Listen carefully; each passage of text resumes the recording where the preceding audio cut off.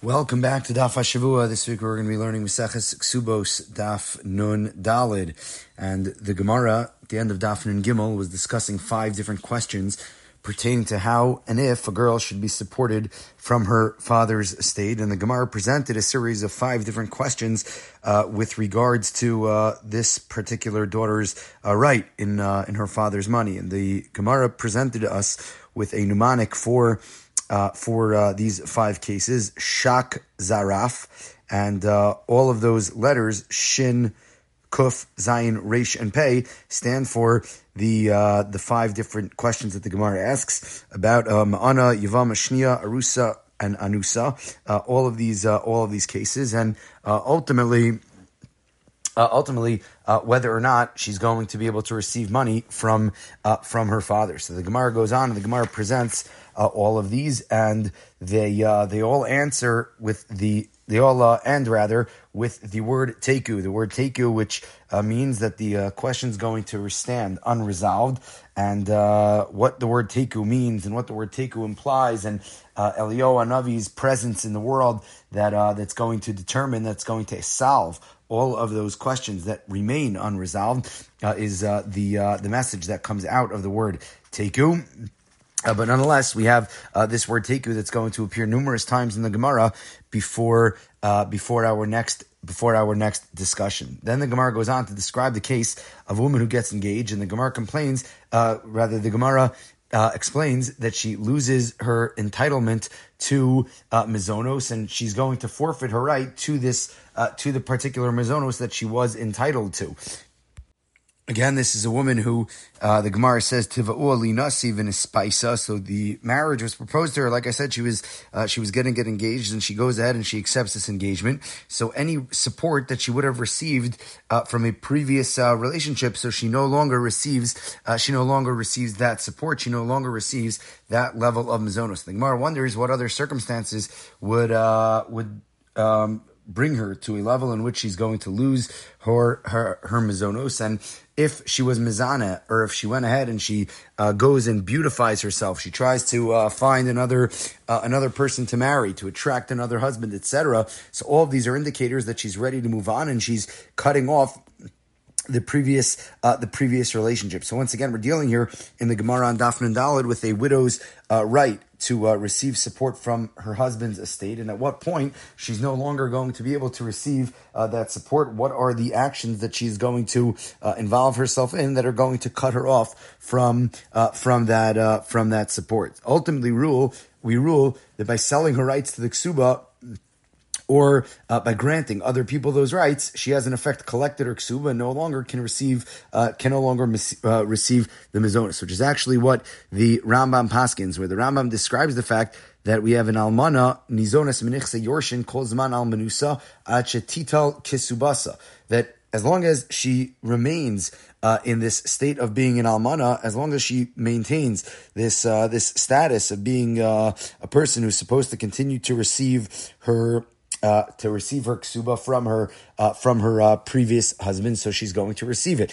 But once she goes ahead and once she does something to whether she demands payment for her ksuba or some other reason, so she's no longer going to be able to receive any level of mizonos, and that's how the Rambam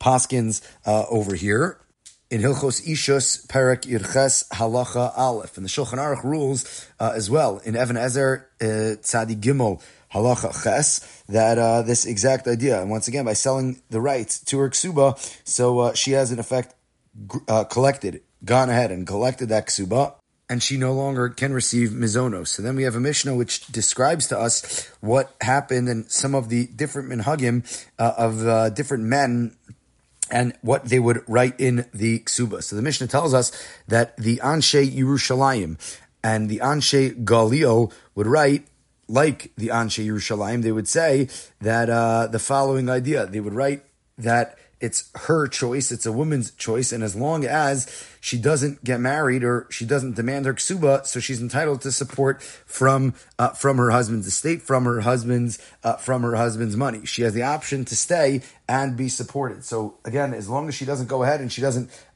she's not mafkia, she doesn't break off, she doesn't end that particular relationship, so she still is going to be deserving of these funds of money from her husband's estate. That's what happened in Yerushalayim and in the Galio, and that was the Minhag HaMakom, and that's how they wrote their particular Kesubos. However, the Gemara presents the Anshe Yehuda. What would the Anshe Yehuda do? So the Gemara tells us, Hayukosin Anshe Yurtzu Ayoshin Litem Lach Kesubasa. It's not going to be in the hands of the woman. It's not going to be in the hands of the ex-wife to determine whether or not she's going to receive the Mizonos.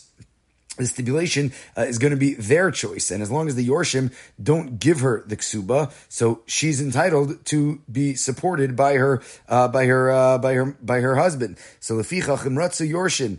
So therefore, if they want to go ahead and they want to be yoreshit, they can. So they give her the option to give her the ksuba, and they're no longer obligated to go ahead and support her. And again, we're having these discussions with regards to the transmission of the mizonos that are going to go from a father to their children, and what that's going to mean vis-a-vis the wife. So the Gemara goes on, and the Gemara teaches that Rav and Shmuel had a machlokes over here, and Rav ruled like the Anshe Yehuda, and that's what they did in most of Bavel, that it was the choice of the Yorshim, and Shmuel went ahead and ruled like the Anshe Yerushalayim and the Anshe Galil, and that's what they did in Nahardai and the surrounding cities of Nahardai. So therefore, depending on where the husband is from, if the husband is from one place and the wife is from another place, so we follow the way in the place of the husband, because a married couple typically settles in the place of the husband's residence, and that's how the Gemara presents over here. And this gets into a quite a complicated conversation as to what happens when a husband and wife get married, and they come from different locales, they come from places with different minhagim. So, which minhagim are they to go ahead and to accept? Let's say a Sephardic husband marries an Ashkenazic wife, and nowadays that we live in a melting pot of a society, and all of the minhagim that came from the initial places that we lived are all basically mixed up, and Ashkenazim live amongst Sephardim, etc. So what would happen in such a scenario? So Moshe Feinstein has a tshuva in Orach Chaim Chelik Aleph Siman Kuf Nun Ches about all sorts of different minhagim, and once the wife comes into the rishus of her husband, therefore she takes on all of his minhagim, and that's going to be the way that we paskin. So in general, when a wife comes into a relationship, it could be a matter of what a family is allowed to eat on Pesach, the amount of time a husband and a wife wait between eating milk and meat,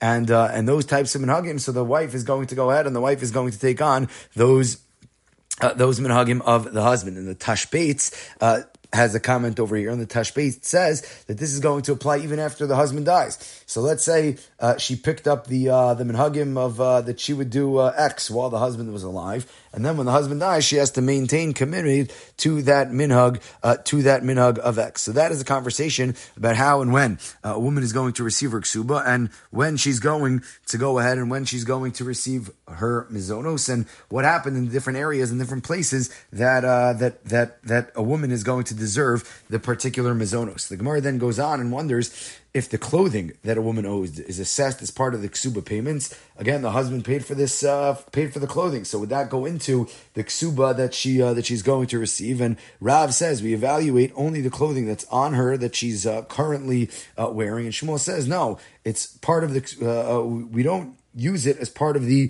ksuba payments. And again, that goes into the discussion with regards to some of the deductibles from the ksuba of a woman. So there's a question that arises with regards to a guy who promises a certain amount for his daughter's dowry, and the number goes up or the number goes down in price. And the Gemara says that the loss goes to the Yisomim, which means that since the father is promising a certain amount of money or dresses or clothing or whatever it is, and now the price goes up, the amount is going to go in both directions, either up or down. And according to the Rush, which is quoted by the Or Sameach and many of the other poskim with regards to this issue, so they point out that when it comes to a donation, let's say I go ahead and I donate a certain amount of money to a shul, and I say that I'm going to be responsible for paying this shul for all of the electricity over the course of a year. And electricity fluctuates in price; it goes up, it goes down. Sometimes the price of electricity is going to be on the higher end, sometimes on the lower end. So according to the Rush and according to the Or Sameach, based on the Gemara on Daf and Daled in Maseches Kesubos, I'm going to have to go ahead and I'm going to have to pay depending on how much the price is. And the Gemara goes on to conclude with numerous stories. The fourth parak of Kesubos concludes with a story told about the relatives of Rav Yochanan complaining that their father's wife's consumption of food was depleting their father's entire bank account, entire estate. And the relatives go and ask Reish Lakish about whether or not this woman deserves this money or not. And he goes ahead and he basically tells them that for sure their dying father left more to the mother than they had known, and ultimately Reish Lakish was correct, which takes us to the end of the fourth parak, the end of the parak of Nara Shenispatata, and into the parak that's described as the parak of Af Alpi. And our Mishnah begins on Daf Nun Daled Amud Beis with a discussion about the amount of money that the ksuba is made up from. And the Mishnah describes that even though the regular stipulation for ksuba is masayim for bisula and a mana for an almana, if he wants to add to that number, he can add the tosefes ksuba. And the Mishnah describes if she were to die or get divorced, what she would receive in such a situation. However, comes along Rabbi Yehuda, and Rabbi Yehuda goes and argues on this first clause in our Mishnah. And Rabbi Yehuda comes along and tells us that he can decrease the ksuba as well, and it's clear that the husband can change the amount of ksuba that was designated. So there's a rivash in the Shut HaRivash in Siman Kuf Nun Gimel, where he wonders what the pshat is in this Ma'asayim Zuz. Where does this number come from? What's this 200 Zuz that the woman is going to be deserving of? So it seems that was a very little amount of money that everybody was allowed to pay, and that wouldn't stop anybody from getting divorced. So Ramosha actually presents this in Even Ezer Chilik Daled Siman Tzadi Aleph and Tzadi Beis, and he disagrees, and he says it's based on the value of the amount of money that a person would need to live for a particular year. So what that number is and how that number is arrived at is going to be obviously dependent on the locale and dependent on how much a person is going to spend, etc. But generally, we assume that the ksuba of Ma'asayim is going to be the ksuba that we are going to use. And in each generation, there were people that were poor, and Chazal didn't want to give a sum that some generations were able to handle, and other generations were not able to go ahead and were not able to handle. So the first question that the Gemara presents over here is the question of Pshita. So it's obvious, says the Gemara. Why would somebody think that you can't increase the amount of ksuba? And the Gemara then responds and says, Ma'odetema ki tzutza of durabanan. You might have thought that there was this fixed universal amount, that there was an amount that once again shelo levayi shesmi she'ein lo kamash malan. So to avoid embarrassment at all costs, we put a fixed amount on the ksuba. To which our Gemara says, one is permitted to go ahead and one is permitted to increase the amount of money in a ksuba. And the Ramah in Even Ezer in Siman Samach Vav Sif Zayin discusses this. He paskins like the Mordechai with regards to many of the additions to the ksuba that a husband would go ahead and put into a ksuba, and where we are going to draw the line in terms of what the husband is going to be allowed to add to the ksuba and subtract from the ksuba. So as we make our way to through Daf Nun Daled Amud Beis, so the Gemara presents Imratza Lahusif all of these discussions of whether or not he wants to go ahead and he wants to add a stipulation in the ksuba, and all of the conversations that we're continuing to have with regards to Tosefes ksuba, adding to the ksuba, detracting from the ksuba, how Masayim is going to be arrived at, what this number actually means, and many of the ramifications of what a woman is going to receive in all these complicated situations that arise here on the Gemara in Kesubos and Daf Nun Dalid, that we are going to have to come to a conclusion with regards, once again, to the 5 questions that we began with, the mnemonic that our Gemara presented us with at the outset of the Gemara, and ultimately to answer many of these questions in terms of what a woman is going to be deserving of should her husband no longer be around due to death, due to divorce, due to other circumstances. And that rounds up the Gemara in Maseches Kesubos on Daf Nun Daled.